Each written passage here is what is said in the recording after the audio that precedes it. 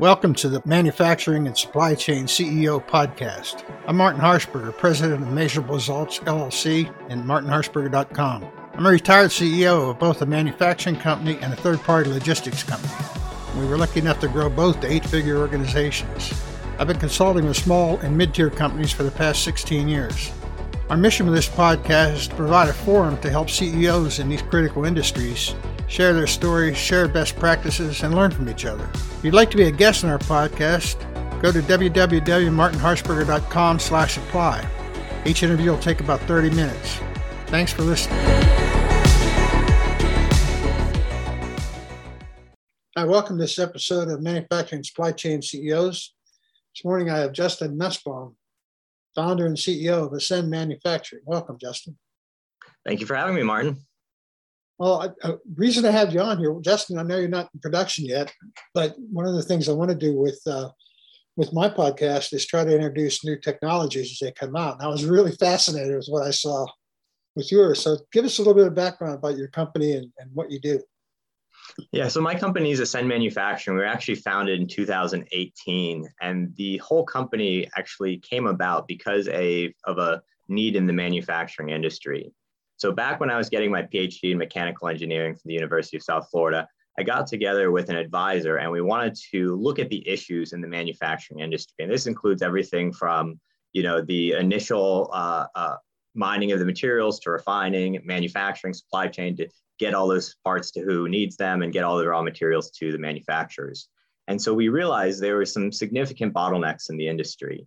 And, this specifically is that it's more expensive to have parts manufactured domestically, here at home rather than it is to go to China or India, something like that. And it takes a lot of time then to get those parts back to us over in the US. So there's typically long lead times. And so we wanted to invent a technology that was capable of solving those problems. And that's really where this technology was born from. And so the sole purpose or the sole focus of my PhD was in inventing this technology called large area projection sintering. And since we've actually invented that technology, I was awarded a fellowship in the Innovation Crossroads program. So that's hosted by the Oak Ridge National Labs and funded also through the Department of Energy's Advanced Manufacturing Office. And so through that program, we literally get to work with the world's experts in additive manufacturing and 3D printing and developing this technology into something that's very mature and able to solve the problems in the industry. That's neat. I've looked at your video here, and the little I know about 3D printing, I work with a client where we work in the fracking industry, and we were trying to create a dissolvable frac ball that went down and would dissolve after a period of time. Okay. Yep. 3D printing, which got to the point was the easiest because there were 32 different sizes. It wasn't feasible to do molds, that thing. Yep, exactly. The thing about the filaments and the different materials. PLC, PLA, that kind of thing. And it took, I got 12 hours to print a 2-inch ball. And I'm looking at yours, and I look at your picture here, and it looks like you're not using filament, you're not using pellets, you're using the powder itself. So you don't have to convert it into a pellet or into the filament to use, correct? You can just take it out of the bag and use it. Exactly. Which is yes. a huge Yes. Yeah, it really is. And most people are familiar with those filament-based 3D printers. You can literally have them on your desktop. My camera was facing the other way. You'd see I have a 3D printer on my desk over there. And so the issue with those printers and with lots of the printers in the industry is that they form a fused material at just a single point, and you kind of scan that back and forth to build a layer. Then you start again, you build another layer on top of that, and you continue adding these layers until the full part's complete. And so there's much faster ways of doing that, even in the powder bed world, which is where we work. They have lasers and electron beams, things like that move very, very quickly. But the problem is you're forming and fusing material at a single point. So you're essentially scanning the whole surface. So if you want 2 parts, it's going to take double the amount of time. For us, the big difference is that we're now exposing a large area all at once. And so that means we can manufacture much, much faster than anyone in the market. And so our printers are specifically capable of manufacturing about 200,000 parts per day from each one of our machines. So you can kind of think of that as overnight injection molding. You no longer need those expensive molds that take, tens to hundreds of thousands of dollars. They take 2 to 5 months to make. we can provide those parts literally just within days, and you have none of the costs or lead times associated with the mold too. Yeah, I mean, that's pretty interesting. So I'm looking at your image here on your website, and you got a high intensity projector, and you're talking about a closed loop camera. So do you do it off a drawing, or do you do it off of? Tell me how you load a part into this thing. Yeah, so the process starts just like any other 3D printing process. Is we have to start with a solid model, some kind of CAD file of what that part looks like. We load that into our software, and then our software takes it and slices it up into individual layers. So the way that our technology works from there is we use a very, very high intensity projector. So it's just like any other projector anyone's ever used before. It just creates an image.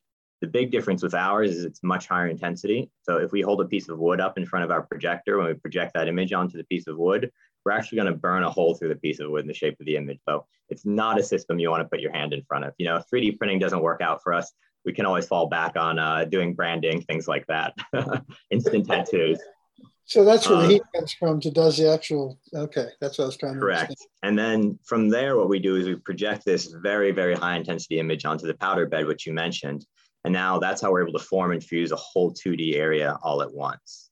The unique thing about our technology too is, besides the fact of using that projector and that it scales very well to large volumes, is that we have the cameras that you mentioned. We have both optical and thermal cameras that are watching the entire process. And if anything goes wrong during that print, it's automatically adjusting and fixing that. And so we get very, very high repeatability in our parts. We have very little failed components once we have that system fully enabled. And it also has full traceability through the entire manufacturing process too. Cool. So it's limited to plastics, obviously, right?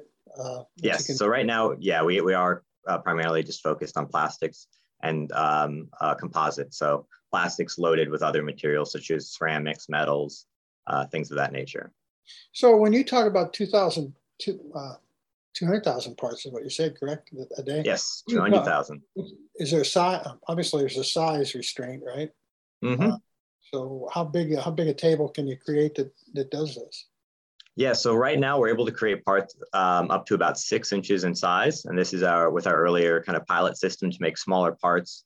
We're looking into making a handful of parts for a couple different industries right now. Once we get into our larger volume production machine, we can create parts up to about 3 feet in size.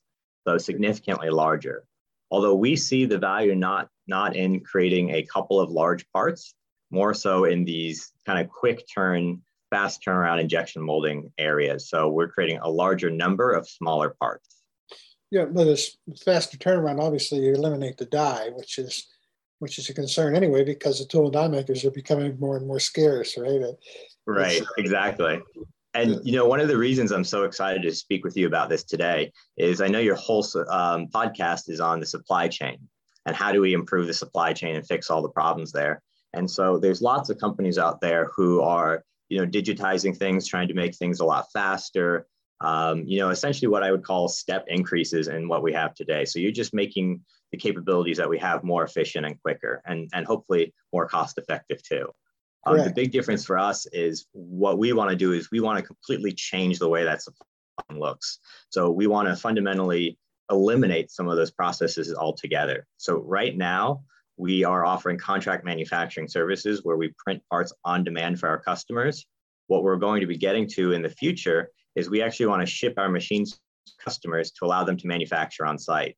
So now that just means you have to have your powdered material and you can manufacture anything you want from that. You don't have to have a mold overseas or at another facility, do the manufacturing there, have them ship it to you. You're manufacturing on site and on demand. So you no longer also have to have these very large warehouses, which are logistical nightmares, where you're stockpiling millions of dollars worth of inventory for all these spare parts, just because it's more cost effective to manufacture a large number than dealing with those changeovers between manufacturing lines. And so with a number of these systems. You answered the question I was going to ask you, so it's good. Keep going. I was going to ask you, are you going to do, your strategy obviously is to sell machines, right? Not to do contract manufacturing. Yeah, so it's a little bit of both. For us, it's just quicker and more efficient to get into the market by starting with contract manufacturing. You know, we have a machine that's operational now. It doesn't, you know, it works. It's not the prettiest machine though, which is okay. And even our early volume our early version production models, they don't have to be that pretty if we're just using them in-house. We can have engineers that run them while we're working on upgrading them to the point where we feel comfortable shipping those to customers. Well, one of the obvious questions that comes up, and you have to forgive me because my background is tech as well, mainframes and maintenance. Big thing that comes up is maintenance. I buy one of these machines and it costs me a lot of money, and I'm looking at the high tech pieces. How do you plan on supplying maintenance and support to that? So we do plan on using third-party providers to actually provide all those maintenance contracts to our customers, and deal with that whole distribution network as well. That way, it's a little easier for us as a company to distribute that maintenance, across the whole country, rather than having to hire a large team of people and make sure that they're ready to go on the fly. So we'll produce all the parts that our maintenance contractors need to perform that maintenance work and any services from that point, and they can be on site right away because we'll be having, or I should say, our distributors will have offices across the whole U.S. So your design would hopefully be modular. You're just replacing a subset or subassembly and get it back up and running and do the repair somewhere else, or what? So it depends. So there's really not a lot of maintenance items on there. There's a couple seals that are purposely made to be quick and easy to change. Specifically when you're changing materials, if you go from one material that has a vastly different melting temperature than another, you're going to have to change out those seals so that they don't melt and lock up in the system, essentially. And beyond that, there are a couple other items, but they do not need to be changed that often. So we have some very high-powered lasers, and those can operate continuously for quite a while, years, but until we have to worry about replacing them. And the systems can track the power of those lasers and see, okay, how quick are they degrading? When do we actually need to look into doing those maintenance items? So we don't have to stick with a scheduled maintenance of, okay, every 3 years you need to perform this number of repairs or service these many components. We're tracking the performance of the system, and we can just tell the operator, okay, look, you need to replace this within the next 6 months, within the next 3 months. Okay, it's time to replace this now. So you see it coming. Yeah, really, the only mechanical I see on there are the pistons, the refill and build pistons, and the rest is pretty much electrical, right? Electronics. Oh, yeah. A lot of electronics. There's a lot of mechanical components to the system, too. And also the entire system works inside essentially, you can kind of think of it as a large oven, too. So there's a lot of heat input into the system as well. So one of the things I want to ask you is, you're a young guy, smart guy. Why manufacturing? So I've always been interested in manufacturing, even from when I was a really young kid. I guess you could say I had the knack. When I was younger, we used to have these devices called VCRs, right? And so I would take them. Yep. Well, I would imagine there's a number of other people listening to these podcasts that are going to be like, VCR, I've never had one of those. And so, just random devices like that when I was a kid, I would just love taking them apart and just learning about how they work and how they function. And so that's really what bred my interest in mechanical engineering to begin with. Once I started going through my undergraduate degree, I started just realizing how amazing that industry is, and how literally the entire world economy is upheld on manufacturing. Obviously, there's lots of other pieces, but we're talking right now on products that have been manufactured. The entire supply chain relies on manufacturing. And so literally the entire world revolves around manufacturing. And so I see this industry, specifically manufacturing, as where we can make the largest change in what happens with, humanity and the economy as we move into the future. Well, the reason I ask you that, obviously, is one of the things I'm trying to do with my podcast is reignite an interest in manufacturing for young folks coming out of college. Because, when I grew up a long time ago, but manufacturing manufacturing was a great job. I mean, tool and die makers, maintenance people, made good money to that. Now, the last 20 or 30 years, nobody wants to look at it. It's not a glamorous profession. And to see a guy like yourself with obviously, you could have done anything you wanted to pick manufacturing. I had to ask a loaded question and say why, because I agree with you 100% about it's critical. It is. It's critical to the survival of the country. And, yes, it definitely is. And I agree. Everyone today, or I shouldn't say everyone, many people today, they're aware of manufacturing. They know what happens in the background, but nobody or not many people are as interested in anymore. They just assume that it's going to work and that it's going to be there, in the future for them. But it is a quite complex area that needs a lot of extremely smart minds working on it to fix the problems that we have now and to find solutions for the future too. Specifically as we start looking at global warming and other issues like that, we need to start thinking about how do we make manufacturing more efficient, both for the planet, but also for the people. So how do we get our parts much faster? How do we lower the cost of products so that it can be more sustainable? And then how do we make materials that are sustainable moving into the future as well? And so that's really where my passion is solving these problems. I think it's obvious. You're great. You're right on. But we talk, the government's so fixated on global warming and climate control and everything, and trying to eliminate fossil fuel use in the U.S. Well, that's great. But if you look at the ocean right now, there are zillions of ships out there churning diesel, trying to get stuff over here that costs maybe $5 to sell, right? So yeah. where's the, I mean, we've got to, you're right. You got to look at the whole supply chain, not just a piece of it. And right. I had a thing on LinkedIn. I've been tracking that somebody out in Long Beach has been tracking how many ships are sitting offshore. And one Sunday he had 100 ships sitting out there just idling. So I thought, wonder what the whole supply chain looks like. So there is a ship tracker software. I don't know if you ever looked at it, but I looked at the whole Atlantic Pacific piece at once. It looks like you can walk across the ocean. There's so many ships out there. I mean, yeah, Suez, I mean, it's just jammed up. So when you're talking about global warming and climate control, I mean, it would be a lot cheaper just to make it here and use it than try to do what we're doing with the overall picture. It's crazy. Yep. I had no idea it was that easy. Yeah, I mean, so the transportation industry is one of the major contributors to CO2 emissions and other emissions into the atmosphere. And so if we're looking at estimates, looking out maybe about 25 years or so, if we don't make a significant change to the transportation industry, we're going to see about 40% of the global emissions is going to come from just the transportation industry alone. So it's definitely a very large emitter in the industry as far as CO2 goes. And we need to find ways to cut those costs. So that's one of the things that we're trying to do with this technology is you now no longer need to ship these products. You don't need to manufacture them overseas and deal with all the CO2 emissions and cost, of course, all the costs and risks of shipping parts too. All the times we hear about containers falling off of ships and, there's a lot of risk associated with it. What happens if a barge gets stuck in a canal, or what happens if there is a backup of all those ships as well? So there's a lot of risk associated with just the shipping alone. And so we want to just completely eliminate that, manufacture the products directly on site. Yeah, perfect. It's interesting, all the things you mentioned with COVID, the last 18 months, all that happened. We had a ship stuck in the Suez Canal.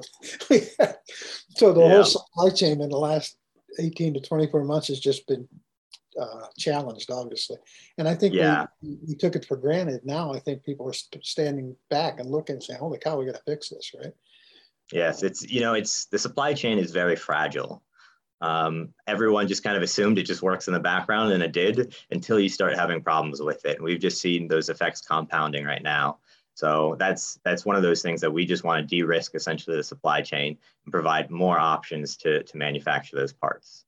There was no plan B when we outsourced all that stuff. We outsourced everything, and so when it breaks, there's no fallback time. I mean, if you do a strategy, you always have some sort of fallback or redundancy. We didn't have any.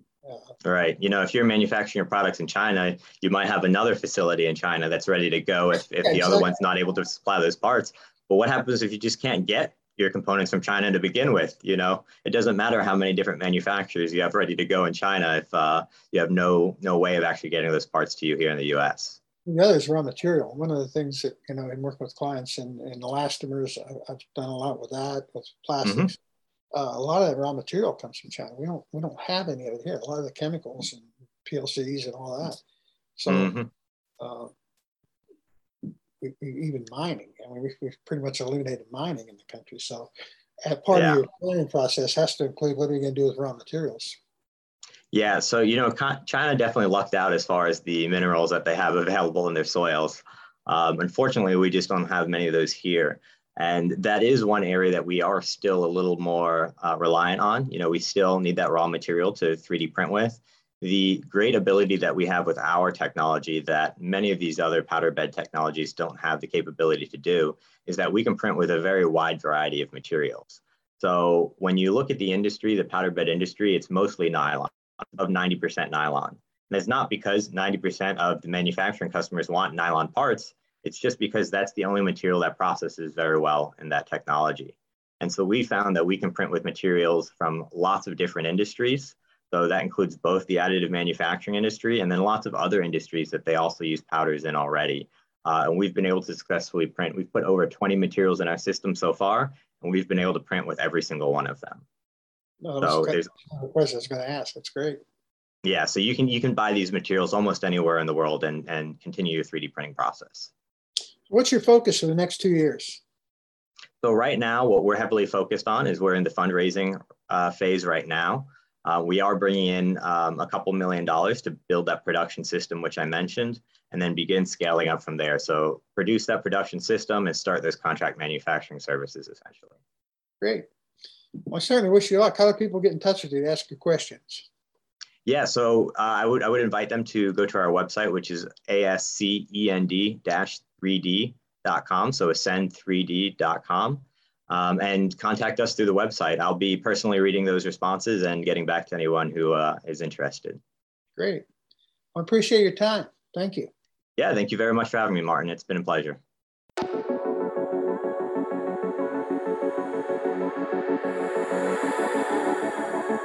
Thanks for listening to Manufacturing and Supply Chain CEOs.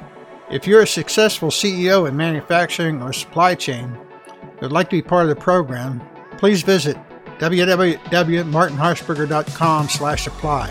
If you got some value out of the interview, please share it on social media. We'd really appreciate it.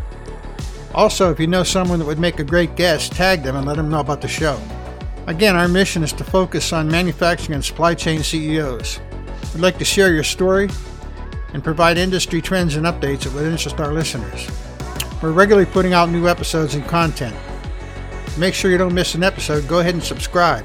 Your thumbs up ratings and interviews go a long way in promoting the show. You can connect with me on social media. I'm on LinkedIn at Martin Harshberger, or through my website, www.martinharshberger.com. Again, we appreciate it. Thanks for listening.